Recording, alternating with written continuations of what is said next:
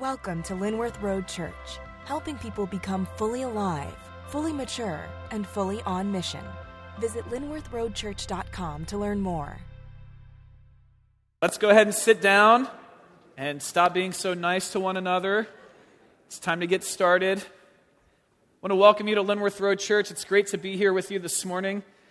I just want to say from the start that for whatever reason, I've had like a really sore throat this morning and just really dry mouth, so I'm going to be drinking a lot of water. Just want to say that up front. My name's Nicholas Shivo, and I'm on full-time staff here at Linworth as the worship director. I do some other things here at the church, but the main part of my job, the main function of my job is overseeing our music ministry and leading our church in music and things like that. And I'm also a pastor in training here at Linworth Road Church. And so I get the honor and the privilege to teach and share the Word of God with you this morning. Today we're going to continue in our series in the book of 1 Corinthians. And we've very intentionally titled the series Grow, as you can see on the screen. And the hope is that as we work through this book, we've been working through this book chapter by chapter, week in and week out. We've been going verse by verse. The hope is that as we work through this book as individuals and as a church, it would cause us to grow spiritually in the Lord, and it would also cause us to grow closer with one another in unity and in oneness. Well, if you have been coming around for any time now during this series, or if you're familiar with the book of 1 Corinthians, it is no surprise to you that this church was just a mess. This church is riddled with issues. Hopefully you've gotten a pretty good snapshot of what this church is like just from being here. And because of these issues that the Corinthian church was dealing with, this was not an enjoyable letter for Paul to write at all. In fact, you get a sense of where Paul's heart is if you just turn to the next letter in 2 Corinthians that he writes to the Corinthian church. In chapter 2, he sort of talks about the emotion that went behind writing this letter to the Corinthian church. He says that this letter brought him anguish and brought him tears. And the reason why is because he really viewed the Corinthian church as his spiritual offspring. Paul planted the Corinthian church, and so he viewed himself really as the spiritual father of this church. And so by seeing these issues, by recognizing these issues, as the father of this church, as the spiritual father of this church, he decides to have the difficult conversation that I'm sure a lot of us in here have had with our own children when they began to stray from the Lord and began to stray from the teaching that Paul imparted to them. One of the major issues surrounding this church, probably the main issue that this church was struggling with and just sort of falling in, was division. This church was so divided. And this division manifested itself in many different ways. In chapter 1, at the very beginning of this series, we saw how this church was divided. They would sort of break up into their own little cliques based on which spiritual leader in that church they were the most devoted to. And so you had this group of people in the church that said, you know what? I am completely devoted to Apollos, and I want nothing to do with these other people. And then you had this other group that said, I am completely devoted to the Apostle Paul, and I want to have nothing to do with this other group. And then you had this other group that said, I am completely devoted to Cephas. And so they excluded themselves off from the rest of the church. And then you sort of had this like hyper-spiritual, Ned Flanders-ish type of group that said, I'm going to write all three of these leaders off because I am only devoted to Jesus. We've also seen in this series how the Corinthians were divided over their view of sex, their view of marriage, their view of Christian liberties. And we've seen so many other examples of how this church was divided. This issue of division is the main reason why Paul is writing this letter to them. Now, this word division in the original language that this letter was written in, which was Greek, is this word schismata, it's kind of a weird sounding word. It's the word schismata, and it literally means a rip or a tear in something that was once whole, or that is meant to be whole. These different issues and the issues that we'll see today were ripping at the fabric of the Corinthian church. They were continually dividing this church. Now, last week, Pastor Chris took us through the beginning of chapter 11. We saw how chapter 11 took a turn in the book where Paul began to address issues that were concerning their gathering time, their time of worship. And as we'll see today, he is continuing to confront similar issues. So with all of that, will you stand with me in reverence for the word of the Lord as we read 1 Corinthians chapter 11, verse 17 through 34. If you're going to use the Pew Bible, it's on page 958. I'm going to take my first sip of water here. Okay. Paul writes this, "But in the following instructions I do not commend you, because when you come together, it is not for the better, but for the worse. For in the first place, when you come together as a church, I hear that there are divisions among you, and I believe it in part. For there must be factions among you in order that those who are genuine among you may be recognized. When you come together, it is not the Lord's Supper that you eat.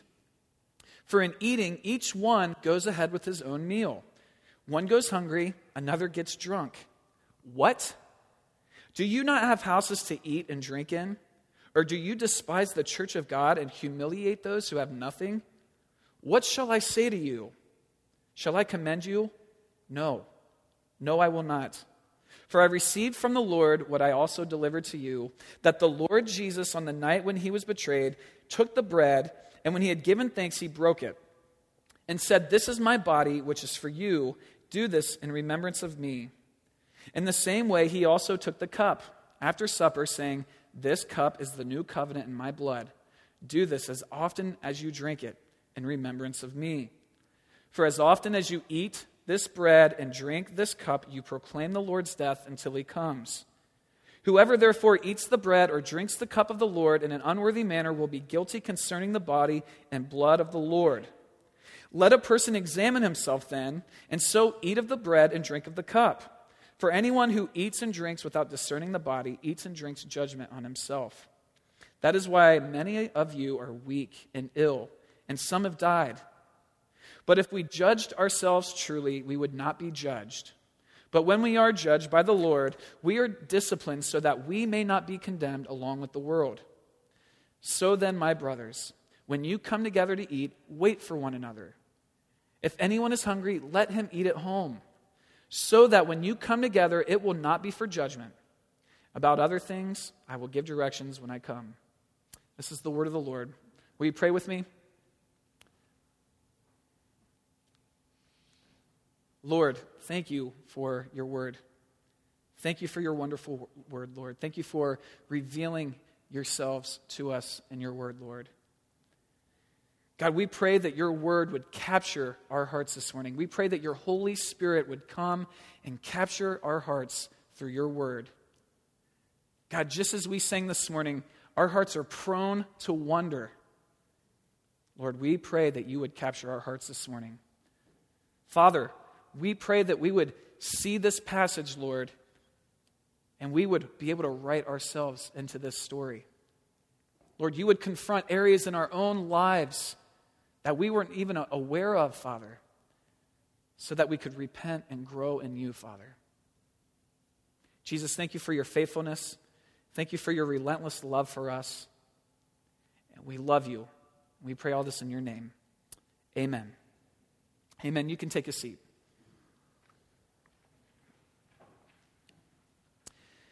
Now, if you remember from last week, if you were here last week, if you were able to listen to the message from last week in some way, chapter 11 starts off pretty good. In verse 2, Paul actually commends the Corinthians. Now, he does go on to correct them in some different areas, like I said earlier, that dealt with the nature of their gatherings. And in each case that he addressed, self-promotion and the neglect of others' well-being were at the forefront of these issues. And today will be very similar. But in this next section, however, Paul's tone sharpens drastically. His rebuke becomes far more severe towards this church. At the beginning of our section today, we see that it starts off completely different than the beginning of chapter 11. Again, Paul commends them in verse 2, but in verse 17, we see that it says, "In these next instructions I'm about to give you, I do not commend you. And then he goes on from there to say that when you gather as a church, it is not for the better, it is for the worse. Paul begins this section by saying, I do not commend you. On top of this, he essentially says that when you gather together, it is a bad thing. Why would Paul make such a dramatic statement like that? That's a pretty harsh statement. I mean, I know we've established already that this church is messed up and that this church has issues. But so many churches are messed up and have issues. Why would Paul say this about the Corinthian church? Well, I want to take us down a trip of memory lane as we've gone through this series, and I sort of want to just look at some of the issues that Paul has confronted. There had been sex scandals in this church that Paul confronted, people suing one another within the church that Paul confronted, people were continuously taking advantage of their Christian liberties. This was essentially the meshing of a Jerry Springer and a Judge Judy episode, which, just to confess to you, I do not watch either one of those shows. I just want to make that clear this morning, and you shouldn't either if you do. For some of us, this might even remind us of one of our own family reunions. This church was just insane. But then when you incorporate our text today, specifically verse 20 through 22, where it says, when you come together, it is not the Lord's Supper that you eat. For in eating, each one goes ahead with his own meal. One goes hungry, another gets drunk. What? Do you not have houses to eat and drink in? Or do you despise the church of God and humiliate those who have nothing? What shall I say to you? Shall I commend you in this? No, I will not. Now, just to give a little background here, typically in the church in this time period, when they would meet together, they would meet in a house. And it was typically in the house of a wealthy person in that church, simply for the reason that their house most likely was the bigger house and they could fit more people in it. And when they would gather together, they would start their meeting off with this huge feast, sort of like a potluck, that they called a love feast. This feast was to promote unity and fellowship and oneness with one another within that body. After this feast, they would continue on with their church service. They would have communion. They would have a time of worship. They would have a time of either teaching or reading from the Bible. Sounds like a pretty awesome meeting, right? In some ways, it sounds a lot like our meeting. But how awesome would it be to come into church every Sunday morning and we just have a huge breakfast together? That would be great. I'm all for that. Probably not going to happen, but what we can tell from this passage this morning, something was off in the Corinthian church. In the Corinthian church, their love feast was not a love feast. As we read, some members were getting too much to eat. Some members, probably some of the same members that were getting too much to eat, were getting drunk, while others ended up starving. For the Corinthians, it seemed like they were missing the whole point of what this feast was about. Now, to give a little bit of background on the Corinthian church was like the church in a lot of ways. There were some pretty rich people in the church, and there were some pretty poor people in the church. The rich people were able to contribute a lot of food to this meal. They were the ones bringing the filet mignon, the lobster tail, the crab legs, little surf and turf action. And then the poor people, for some of them, they might have been able to bring some food, maybe some cheesy potatoes or deviled eggs, which I love, by the way. Or for some of them, they might have just thought, I can't bring anything. This is the only chance at a good meal I'm going to get all week. Well, from what we can tell from this passage, the art of sharing was lost completely in the Corinthian church. The well-to-do people in this church had little regard for anyone else. They placed their worth on other people based on how big their bank account was. Now, one theory here with this church is that the wealthy people in the church had the flexibility and freedom with their job to sort of get off a little bit early, get off of work a little bit early. And the theory is that they would get off of work early, they would get their food, and they would head over to the meeting, they would get things set up, they would get things started, and before you know it, they would be huddled into their own little group, and they would start eating the food. And then the poor people in the church, they were bound by their rigid work schedule, and so for them, they went straight from work to the meeting, showing up right on time, or maybe even a couple of minutes late. Well, by the time that they got there, because the wealthy people in the church had formed this habit, by the time they got there was nothing left to eat.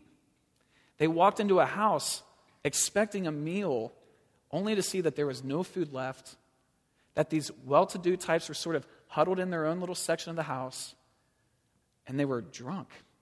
It's bizarre. I mean, think of how frustrating and how humiliating that would be if you were one of these poorer people in the church. So going back to our original question, why would Paul make such a strong statement that when these people gather together, it is a bad thing? I think I just laid out a pretty good case why. This is why it's a bad thing. Instead of being a church that broke down social barriers, this church accentuated them. Their love feast was meant to promote unity and fellowship and oneness with one another, and instead it caused the church to be far more divided. I want to share a quote with you from William Barclay. He wrote a commentary on the book of 1 Corinthians, and I just want to read a quote from you on this section that we're going through today in an effort to contrast to you, or offer a contrast to you of what the ancient church looked like in this day compared to what the Corinthian church looked like in this section. William Barclay says this: "The early church was the one place in all the ancient world where the barriers were down. That world was very rigidly divided. There were the free men and the slaves. There were the Greeks and the barbarians, the people who did not speak Greek. There were the Jews and the Gentiles. There were the Roman citizens and the lesser breeds without the law. There were the cultured and ignorant. The church was the one place where all men could and did come together. Within their own limits, they had solved almost by way the social problem which baffled Rome and baffles Europe still. They had lifted woman to her rightful place, restored the dignity of labor, abolished beggary, and drawn the sting of slavery. The secret of the revolution is that the selfishness of race and class was forgotten in the supper of the Lord, and a new basis for society found in love of the invisible image of God and men for whom Christ died. A church where social and class distinctions exist is no true church at all. A real church body is a body of men and women united to each other because all are united to Christ." In light of these various issues that we have seen week after week, and today, we see a church in Corinth that wasn't doing church at all. They were simply gathering together to perform religious rituals, and Paul here is taking the time to confront them in hopes that they would be convicted by their sin and they would repent.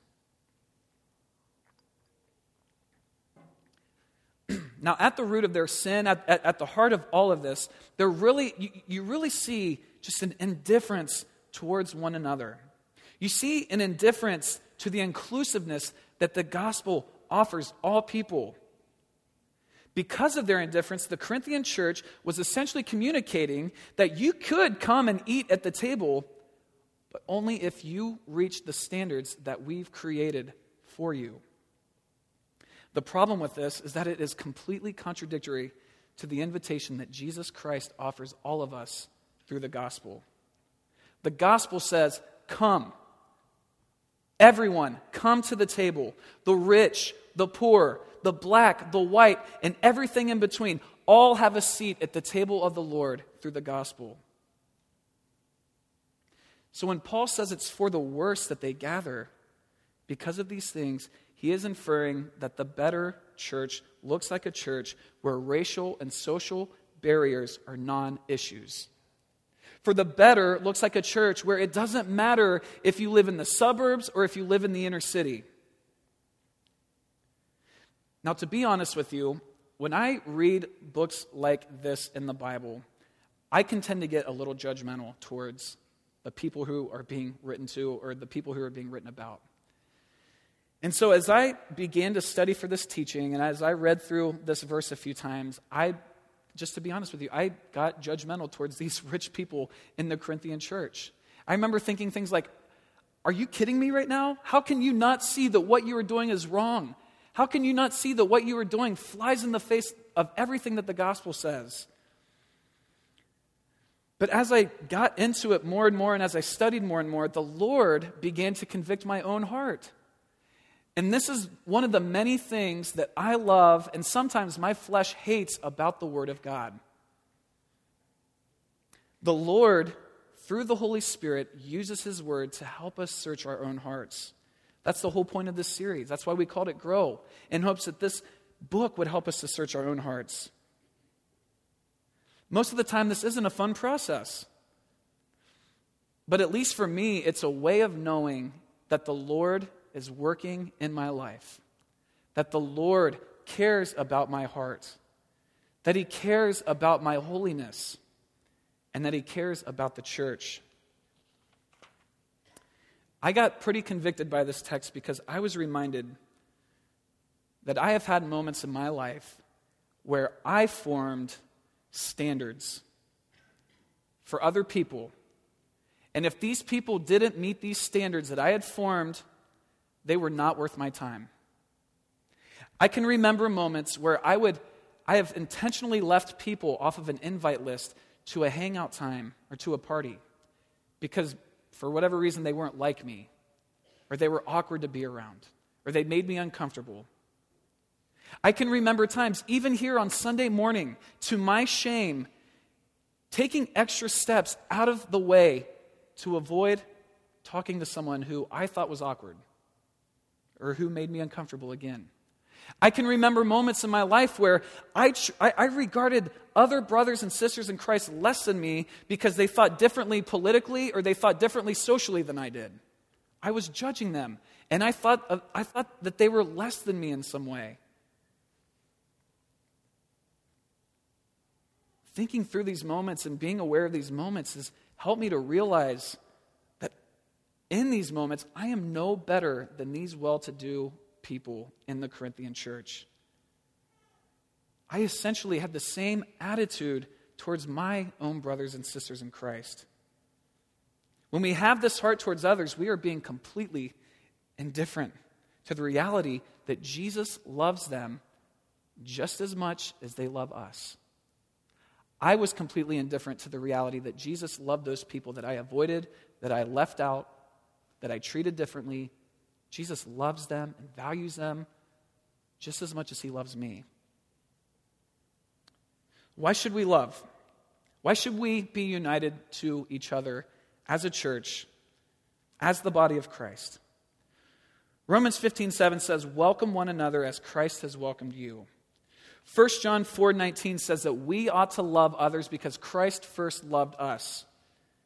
And Romans 5:8 says that God shows His love for us while we were still sinners, Christ died.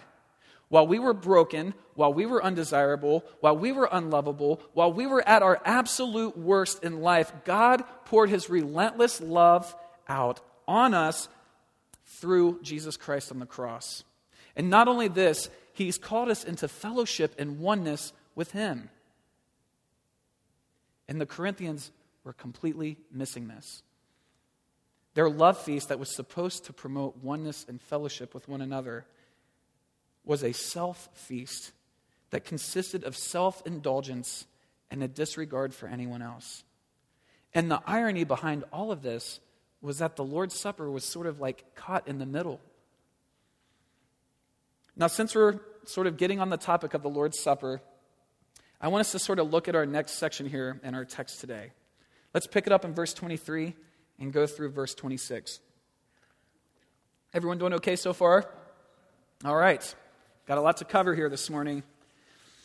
All right, verse 23. "For I received from the Lord what I also passed on to you. The Lord Jesus, on the night He was betrayed, took bread. And when He had given thanks, He broke it and said, 'This is my body, which is for you. Do this in remembrance of me.' In the same way, after supper, He took the cup, saying, 'This cup is the new covenant in my blood.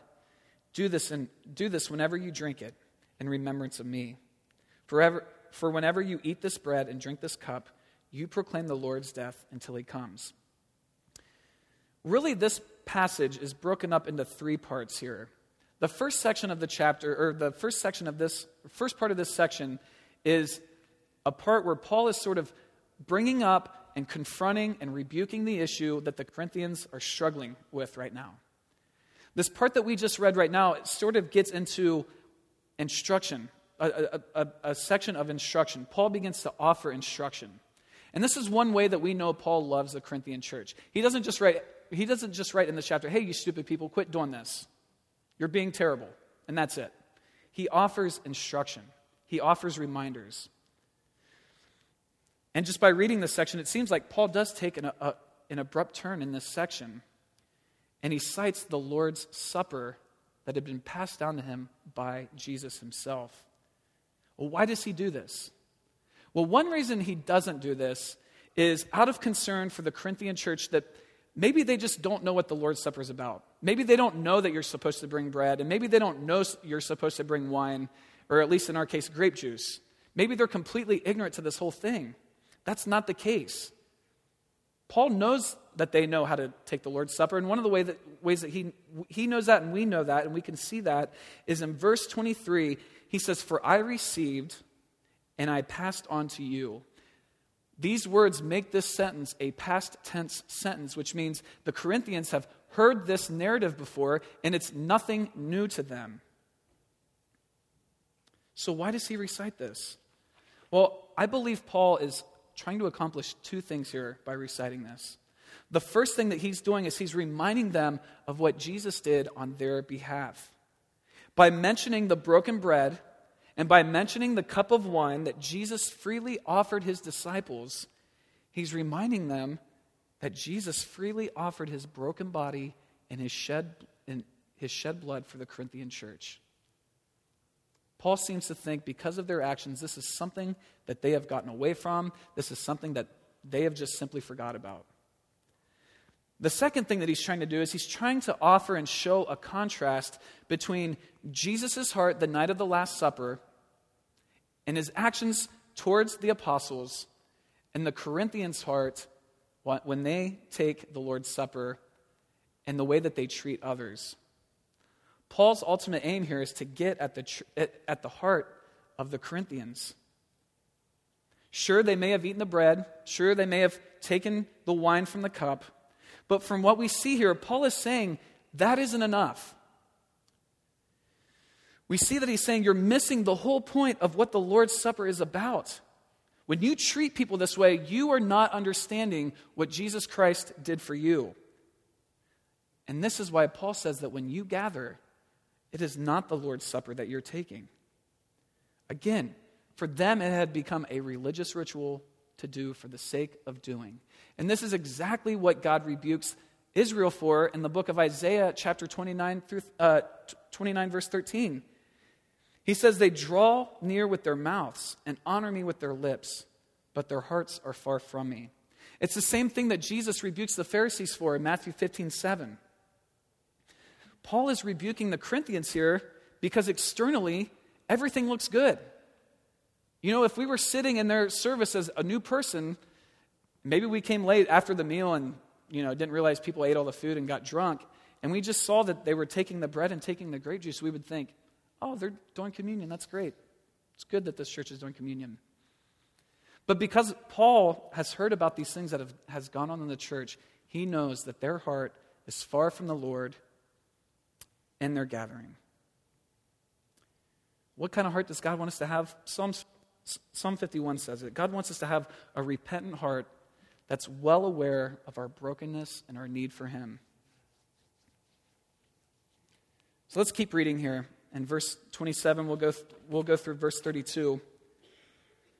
Paul continues on here and he says, "Whoever therefore eats the bread or drinks the cup of the Lord in an unworthy manner will be guilty concerning the body and blood of the Lord.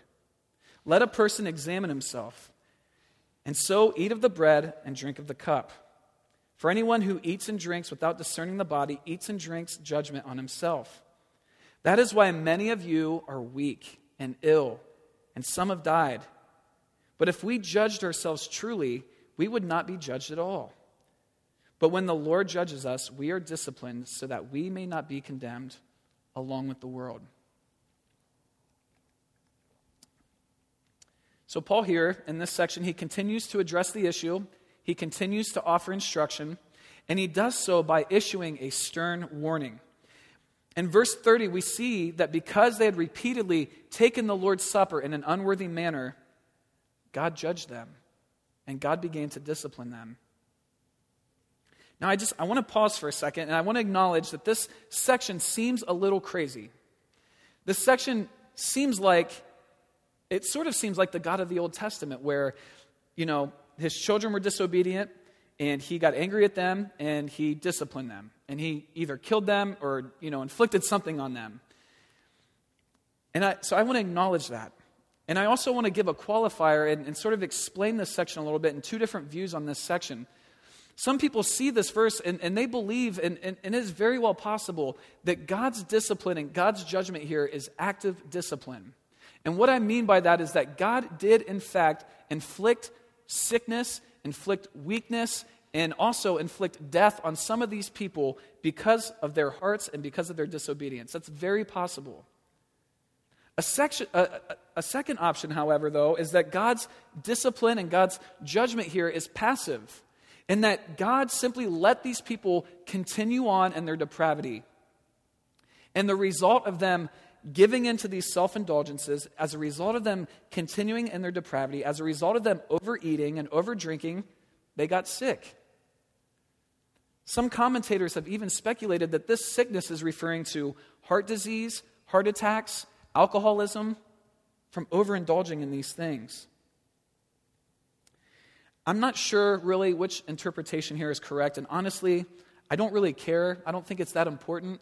What's important here is the principle that God disciplines his children when they begin to stray from him. God disciplines his children when we are disobedient towards him. The amazing thing about God's discipline, though, and if we'll see it here in verse 32, is that God's discipline on his sons and daughters, even in his discipline and judgment, he is gracious towards us. He doesn't just discipline us to inflict pain on us and to watch us squirm. He disciplines us so that we would not be condemned by the world. It says that God disciplined these people because time after time they were approaching the Lord's table without discerning the body. This is why God was disciplining this church. Well, what does it look like to discern the body? I think that's a good question to answer. If God is disciplining people for this, I think it's good that we know what it looks like to discern the body. The NLT says honoring the body. What Paul is getting at here, and for the most part, there are two views on this verse. The first view reads discerning the body. They read the word body there, and they believe it to mean Christ's physical body. And so when we come together as a church, and we come down and we take communion, and we take the broken bread, if we are not discerning Christ's physical body in some way, we are taking communion in an unworthy manner. The second view says, and would read this verse to mean, and this is the view that I tend to gravitate towards, considering the context of this passage, they view the word body in this verse to mean the spiritual body of Christ. To discern, to honor, to recognize the spiritual body of Christ. Well, what makes up the spiritual body of Christ? What makes up Jesus' spiritual body? Just shout it out. The church. Bingo. It's the church. It's you and me. If we are in Christ today, we are Christ's spiritual body. We are the body of Christ. Because the Corinthians were so divided in so many ways, they were not discerning the spiritual body of Christ. They were not recognizing one another. They were not holding one another to a high regard. And God was disciplining them for this. When I think of discerning the body, I think of Philippians chapter 2, verse 2 through 4. It says, "Complete my joy by being of the same mind, having the same love, being in full accord and of one mind. Do nothing from selfish ambition or conceit, but in humility count others more significant than yourselves. Let each of you look not only to his own interests, but also to the interests of others. This is the kind of oneness and unity that Paul is trying to get across to the Corinthian church. Philippians 2 is a great example of what it looks like to discern and honor the body of Christ. Okay, let's move on. Let's move on here in chapter 11. We're going to pick it up in verse 33, and we're going to go to the end of the chapter. So then, my brothers, when you come together to eat, wait for one another.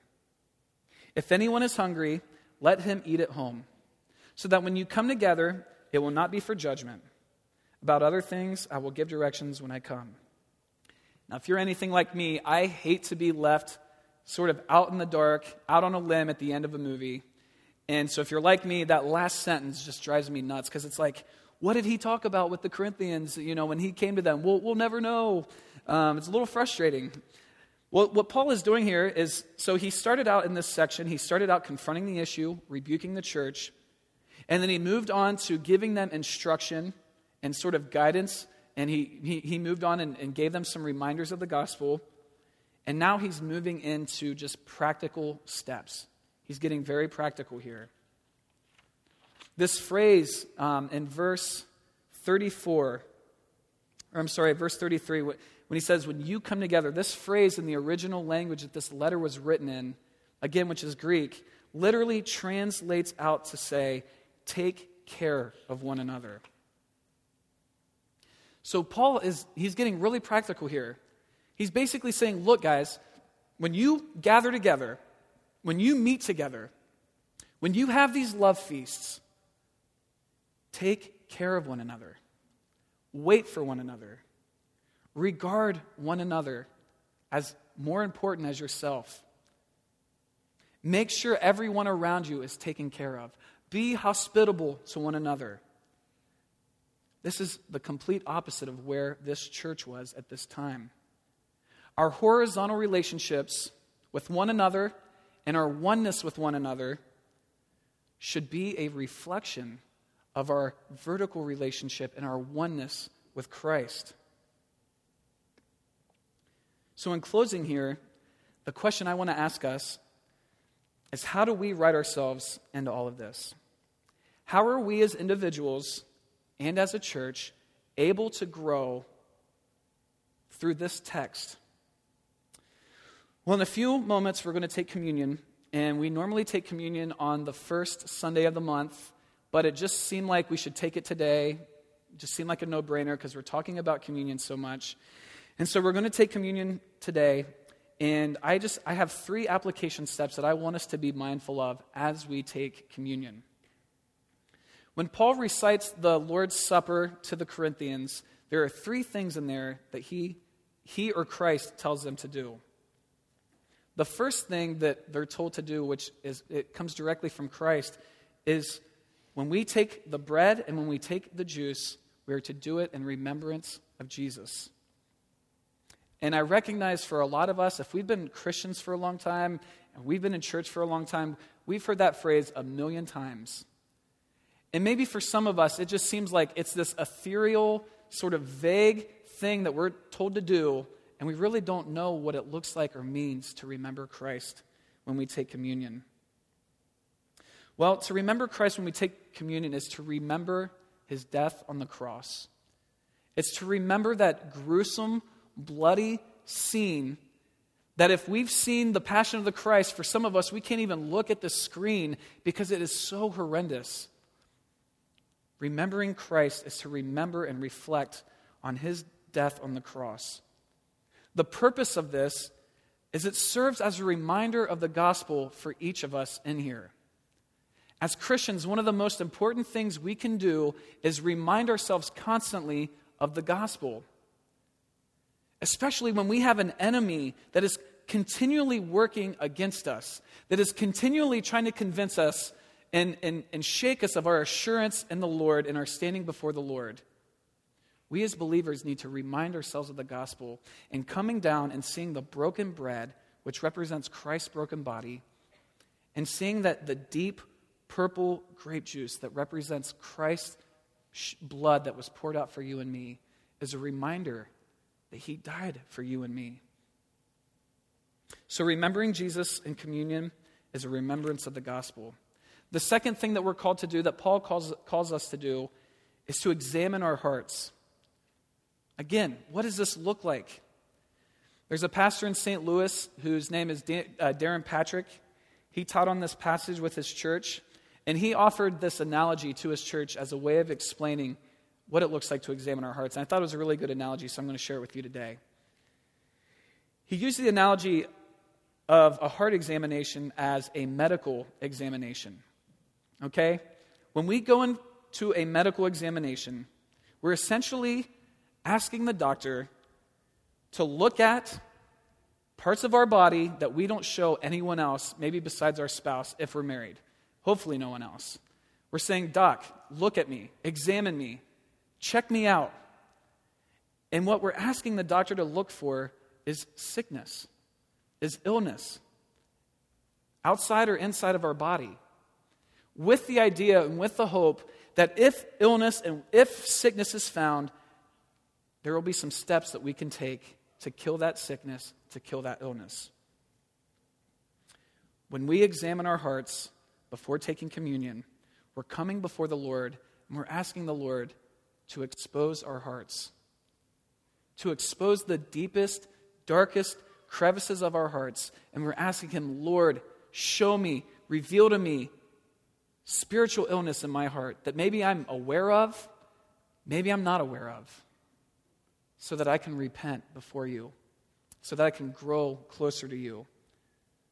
This is what it looks like to examine our hearts. It's getting before the Lord and saying, Lord, I know my heart is wicked. I know my heart is broken in a lot of ways. Please reveal these sins to me that I have not repented from yet, so that I can repent. The last thing we're called to do is to discern the body. I sort of described what that looks like. Hope that was clear for you. And, I shared some moments. I sort of want to just lay out what it looks like practically to discern the body in communion. I shared some shameful moments in my life where I have treated people very poorly. And I'm sure for most of us, we have had those moments. And maybe even a specific person popped up into your head when I was talking about my personal moments. Maybe when you're doing your heart examination, the Lord will reveal to you that, hey, you've been treating Billy Bob really wrong. I don't know why I said Billy Bob. Maybe you've been treating him very badly. Maybe you don't hold him in high regard like you hold others. So as we're coming to the table and as we sit down and we're reflecting on our hearts, I just want you to ask yourselves a few questions, okay? Just a couple of questions here. The first one is, have I treated others this way? If so, Lord, show me, reveal that to me. Do I gravitate towards others who are like me, exclusively like me? People who dress like me, people who act like me. Are those the only people that I'm surrounding myself with? Do I write other people off? Do I leave other people out intentionally because I don't want to be around them? They're inconvenient. They're an inconvenience to me, and I don't want to be around them. Ask yourself these questions. Be honest with yourselves. A lot of times these scenarios in my life have played out in my small group and in church, of all places. If we're struggling in this area, if we're giving into this sin in our lives, we are creating divisions in our church. And lastly, if maybe you're here this morning and you're on the receiving end of being treated that way.